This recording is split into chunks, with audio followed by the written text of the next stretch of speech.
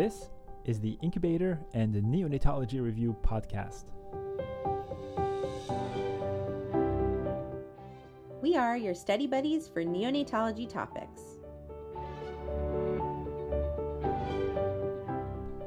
I'm Dr. Ben Korshaw.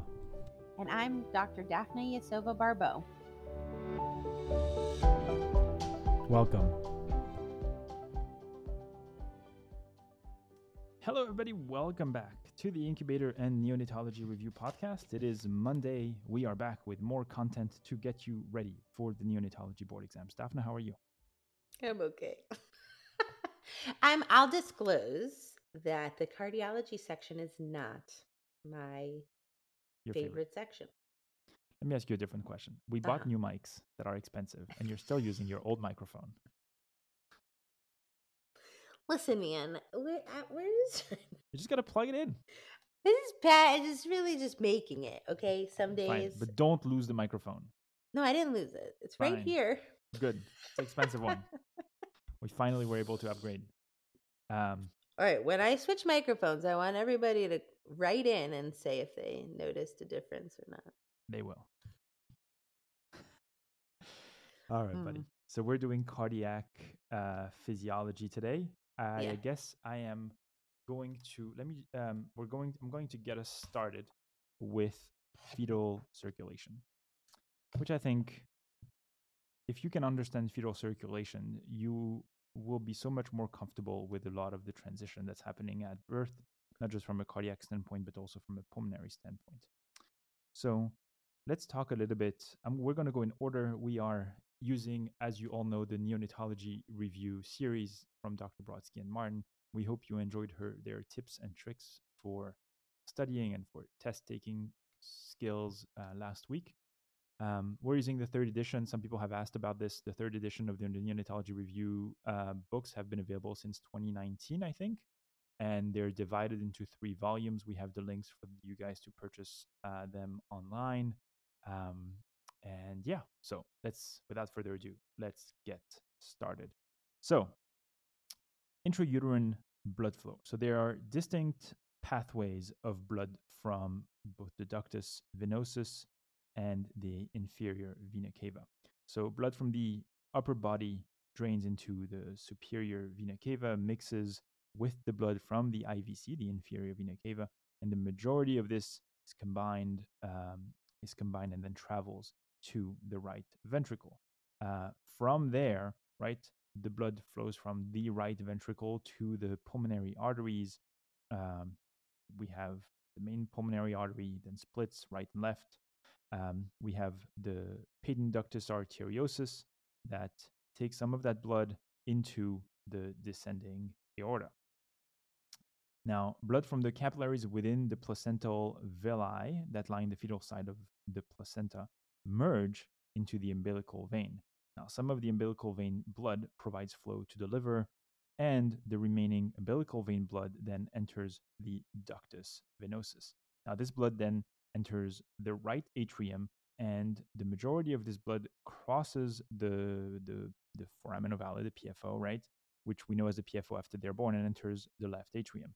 Now, what's important to note is that the umbilical vein / ductus venosus blood that is directed to the left atrium has a higher oxygen saturation compared with the blood that we would potentially gather at the IVC SVC junction, and that is then directed to the right ventricle.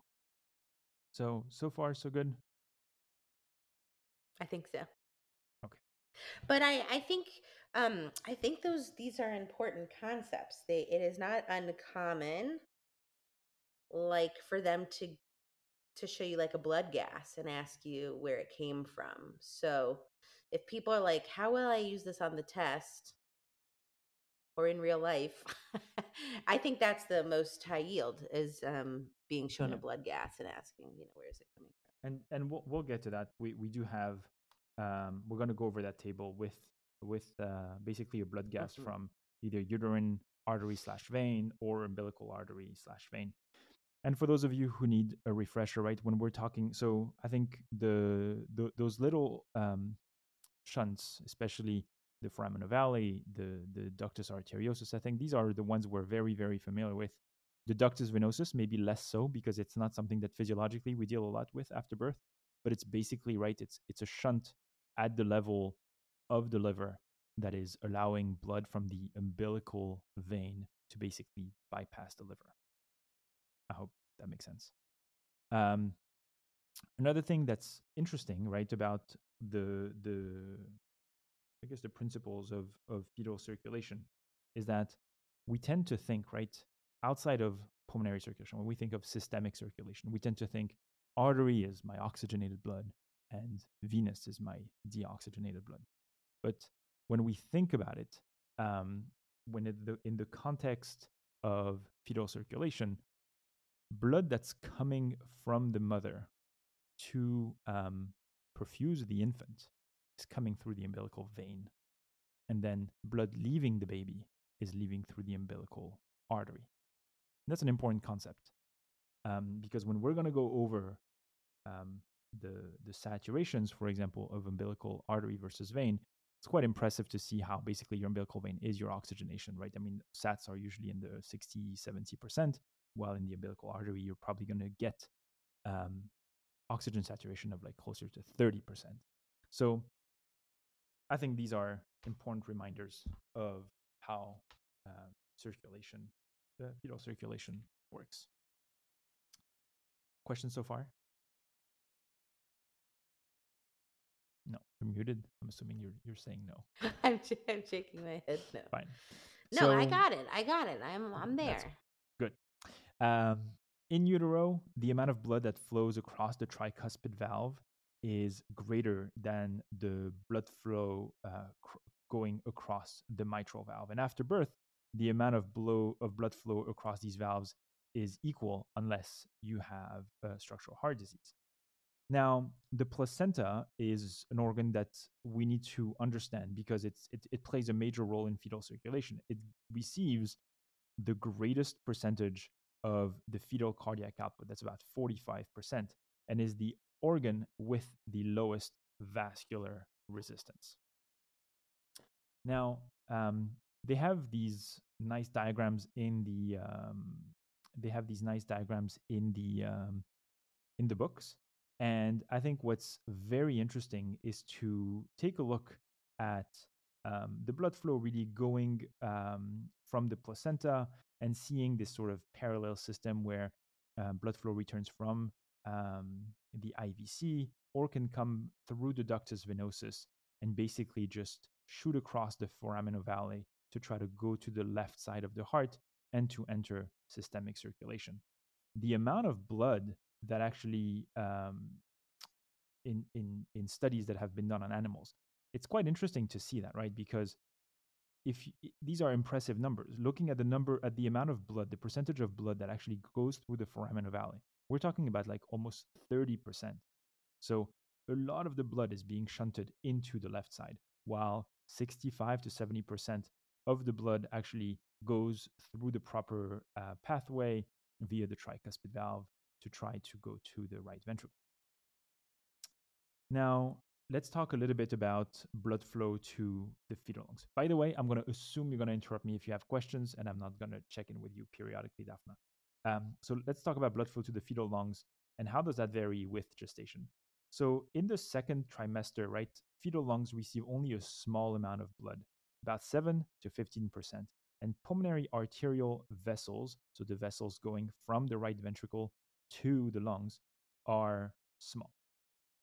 And that should make sense. The lungs really need to be developed, but not so much functional, considering that there's no breathing involved. In the third trimester, we have increased pulmonary vessel growth, and because of that, pulmonary blood flow is increased to about 35%.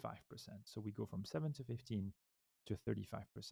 And beyond 38 weeks of gestation, we're going to see a decrease in pulmonary blood flow to about 20% because pulmonary vessels become sensitive to the hypoxic environment and start going through vasoconstriction, which we're hoping that after the baby is born and the hypoxic environment that the baby usually lives in utero is changed, leads to vasodilation. let's talk about blood flow through the ductus arteriosus. So that's something that we should pretty much all be familiar with. But the ductus arteriosus remains patent in utero because of number one, prostaglandin E2, and number two because of prostacyclin 2, PGI2, and finally number three because of thromboxane A2. Now, while PGE2, the prostaglandin, is important for ductal patency prenatally, if needed, the one that we would give to a baby after birth with a congenital heart disease would be PGE1. So they're not the same, right? It's not the same prostaglandin that we give after birth to keep the ductus open that actually maintains the duct open in utero. Okay, so next we're going to move to intrauterine cardiac ventricles. And what does that cardiac physiology really looks like? So in utero, the two ventricles, the right ventricle and the left ventricle, work in parallel rather than in series as it is in the adult, right? And what do we mean by that? We're taking you back to your days of, I don't know, what is it, high school science, where you do like circuits and stuff. Where really we see them in series as adults because they come in sequence one after the other. You go from right atrium to left, from right atrium to right ventricle to the pulmonary vasculature, back to the left atrium to the left ventricle in sort of this chronological fashion. But in utero, we're seeing this more as of circuits that are in parallel, maybe not even not communicating too much with one another. The right ventricle supplies the majority of its output to the placenta and the lower part of the body, while the left ventricle provides output to the coronary arteries, brain, and the upper part of the body. So you may wonder, like, wait, what? How is that possible? How does the right ventricle? Well, the idea is that you have to remember that this is why all these shunts are open. So if you're wondering what provides the output to the placenta and to the lower part of the body, it is the right ventricle, because it is from this output going through the pulmonary arteries that this blood will actually go into the systemic, the systemic circulation going into the aorta. And so it's interesting to see that post-ductally, a lot of that perfusion is coming from the right ventricle. Now, and then it should make sense that preductally, the right ventricle is going to have a hard time perfusing you preductally if the shunt at the level of the ductus arteriosus is going from quote unquote right to left. And so preductally, the organs that you would find there, you would have the coronary arteries, you would have the brain, the upper part of the body. And so that's why these organs are the responsibility, I guess, quote unquote, of the left ventricle. So far, so good. Yes. And as we were mentioning earlier, it's these ducts that actually make it not fully a parallel system. If they were completely in parallel, then we'd be dealing with a congenital heart disease, which we'll talk about. All right. Now, because the right ventricular function in utero is to supply more than the right ventricular function in utero to supply greater than half the total cardiac output, and the pulmonary vascular resistance is elevated, the right ventricular wall is the thickness is approximately equal to the left ventricular wall thickness, and the fetal right ventricular wall is hypertrophied compared to the right ventricular wall of a child or an adult.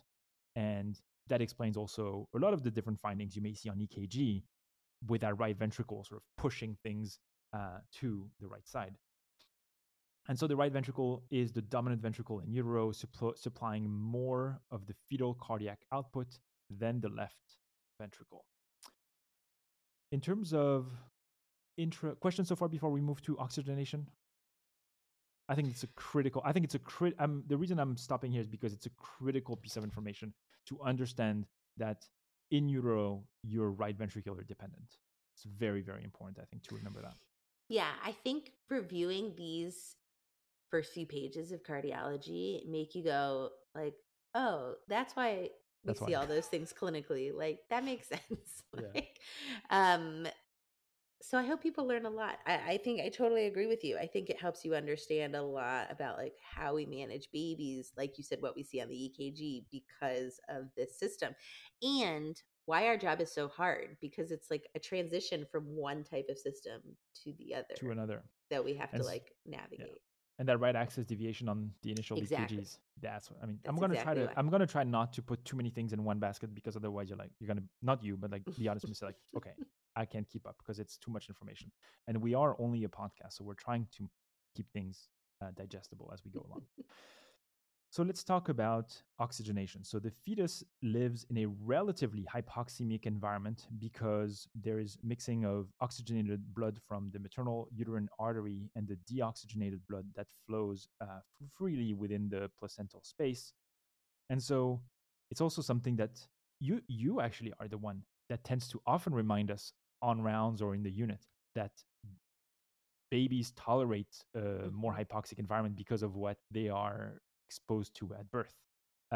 We had that discussion, I think, not too long ago about the differences in hypoxic events for preterms versus full terms, and how the environment in which they're expected to be in maybe more hypoxic for during in utero. Are you saying I taught you something? Yeah, all the time. I learn all the time. I am not. Yeah. So, if we're looking at the highest oxygen content of the fetus, you will find this right before. If you think about it, you have to have entered the fetus, and you pretty much have to have not gone through too many organs that would remove some of that oxygen. And so then, which makes sense. yeah, Every organ you pass by it's going takes to take away its oxygen. takes its taxes. That's right. Um, Monopoly style. That's exactly right. So then that would mean that the highest oxygen content of the fetus is found in the umbilical veins, with an oxygen saturation around 70 to 80%. Now, the oxygen content in the SVC, in the superior vena cava, is low, with an oxygen saturation of about 40 to 45%. And that's mostly because the brain takes a lot of oxygen away from that blood. And so that's the primary reason, and the brain is primarily responsible for that low oxygen saturation. Now, because a large amount of the better oxygenated blood from the umbilical vein / ductus venosus is diverted directly to the left side of the heart, and blood returning to the right atrium has a lower oxygen saturation, the O2 saturation on the left side of the heart that supplies the brain and the coronary arteries is greater, around 65%, than the postductal blood from the SVC, IVC, and the right side of the heart that supplies the body, that's maybe closer to 60%. And so it's very interesting how nature has this way of making sure that the organ that needs to be adequately developed, the brain, the organ that requires the most oxygen, ends up through these different shunts getting the most oxygenated blood sent, which is about 65%. So these are interesting discussions, because remember, we spoken before this, we were talking about flow. Now we're talking about oxygenation, and so all that is quite interesting. And so the last thing I was going to remind everybody is that it's important, if you're confused, it's important to understand the difference between blood coming from the umbilical vein directly from the mother to the baby, and blood coming from the inferior vena cava, which basically drains back blood from the lower extremities, and the blood of the IVC, as we said, will mix with the SVC blood, and we're hoping that blood from the umbilical vein, a lot of it will go through the ductus venosus and then go straight into the right atrium and the left atrium. Okay, questions? Now, the last question one of the last questions we want to ask for today is, how does the fetus tolerate lower PaO2s? And there are several reasons. Dr. Brodsky and Martin mentioned 4 reasons here. The first one is because of the unique type of hemoglobin that babies are relying on, which is the fetal hemoglobin. Fetal hemoglobin has a higher oxygen affinity compared to adult hemoglobin. And so fetal hemoglobin helps facilitate oxygen uptake at the relatively lower oxygenated placental vascular bed. Number 2, increased O2 carrying capacity because of elevated hemoglobin concentration in the fetus as a result of a hypoxemic induced fetal EPO production by the fetal kidneys. So a little bit like your, if you remember these days from internal medicine, where you have like those 60-year-olds with COPD that need to have a higher hemoglobin in order to improve their oxygenation. That's kind of what's happening to babies because they're in a chronic hypoxic state. They make more red blood cells, and so they have more oxygen carrying capacity. Number three, their consumption needs are lower, and so as a result of maternal thermal regulation, minimal respiratory effort, minimal fetal digestion, and decreased renal tubular absorption, they really don't need that much. So that's why it's another reason why they would tolerate a lower PO2. And then finally, the last one is because of their ability to utilize glucose through anaerobic metabolism. And so I will send you back to your books, to your biochemistry books from medical school, semester 1, where you go through aerobic and anaerobic respiration, look at those mitochondria. I'm going to try to see if what I can remember from these days. The cellular transport, I'm losing it. But anyway, all these pyruvates and all that good stuff. But that's another reason. And the fetus does have, in case of, as we were discussing before, in case the fetus is finding itself in a worsened hypoxic environment. So like if there is a hypoxic injury around the time of birth, there are mechanisms that the fetus can utilize in order to minimize the effect of hypoxia. And those involved sending blood preferentially to the heart, brain, and adrenal glands, dilation of the ductus venosus, and going into almost like a hibernation mode where the baby is suppressing respiration, bradycardia, and decrease cardiac output.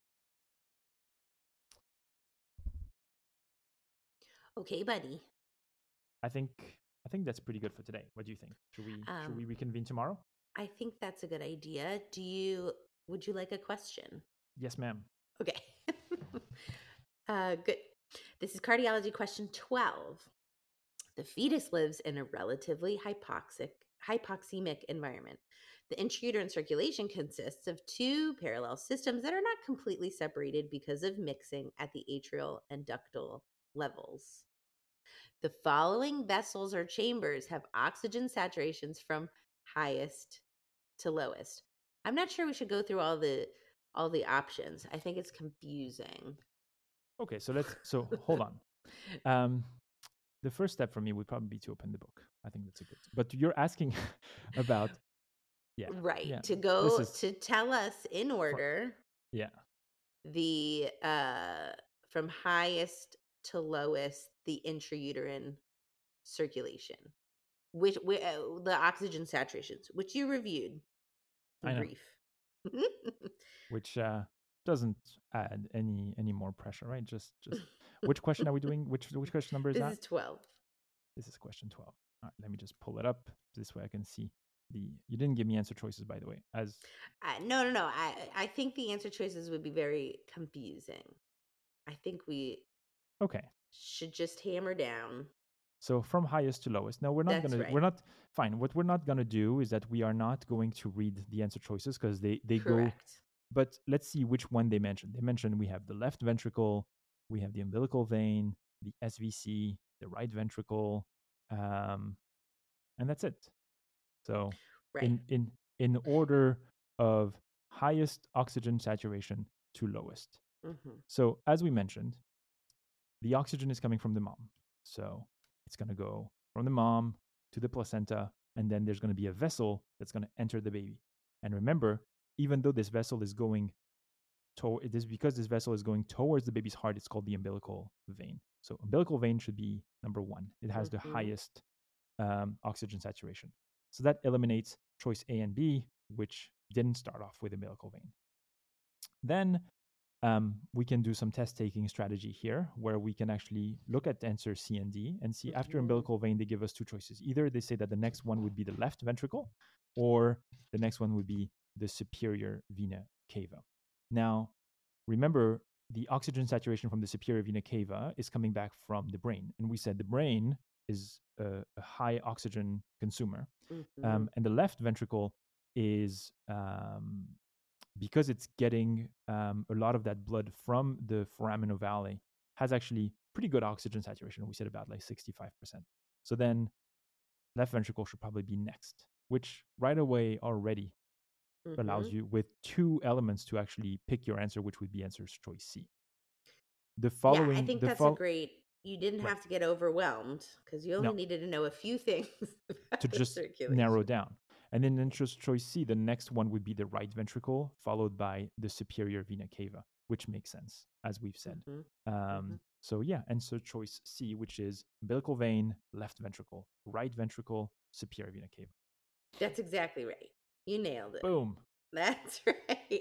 So the highest concentrations, umbilical vein and ductus venosus, because they're the inlet. The vena cava, both inferior and superior vena cava, have the lowest concentrations because they're coming back to the heart, if you'll recall. And the left side of the heart has higher saturations than the right side of the heart in the intrauterine circulation. So the oxygen saturations in a human fetus are estimated from studies in fetal lambs. After mixing of oxygenated maternal blood with fetal deoxygenated blood in the spaces surrounding the placental villi, oxygen is transported into the villi and flows into the umbilical vein. The umbilical vein has the highest oxygen saturation of the fetus, about 70%. The superior vena cava has the lowest oxygen concentration of the fetus because of high oxygen extraction by the brain, an estimated saturation of about 40%. Blood from the umbilical vein, the inferior vena cava, and the superior vena cava return to the right atrium and the right ventricle, leading to a combined saturation of approximately 55%. Blood in the left atrium is a mixture of blood entering the umbilical vein and crossing the right atrium through the foraminal valley, as well as a small amount of blood returning from the fetal pulmonary circulation. So it's getting this high concentration, like you said, with a little mix of a medium concentration. Thus, the oxygen saturations on the left side of the heart tend to be higher than on the right-sided chambers in the fetal circulation. Okay. Sounds good. See you tomorrow. Buddy. Bye. Thank you for listening to this episode of the Incubator and Neonatology Review podcast. If you like our show, please leave us a review on Apple Podcast or Spotify.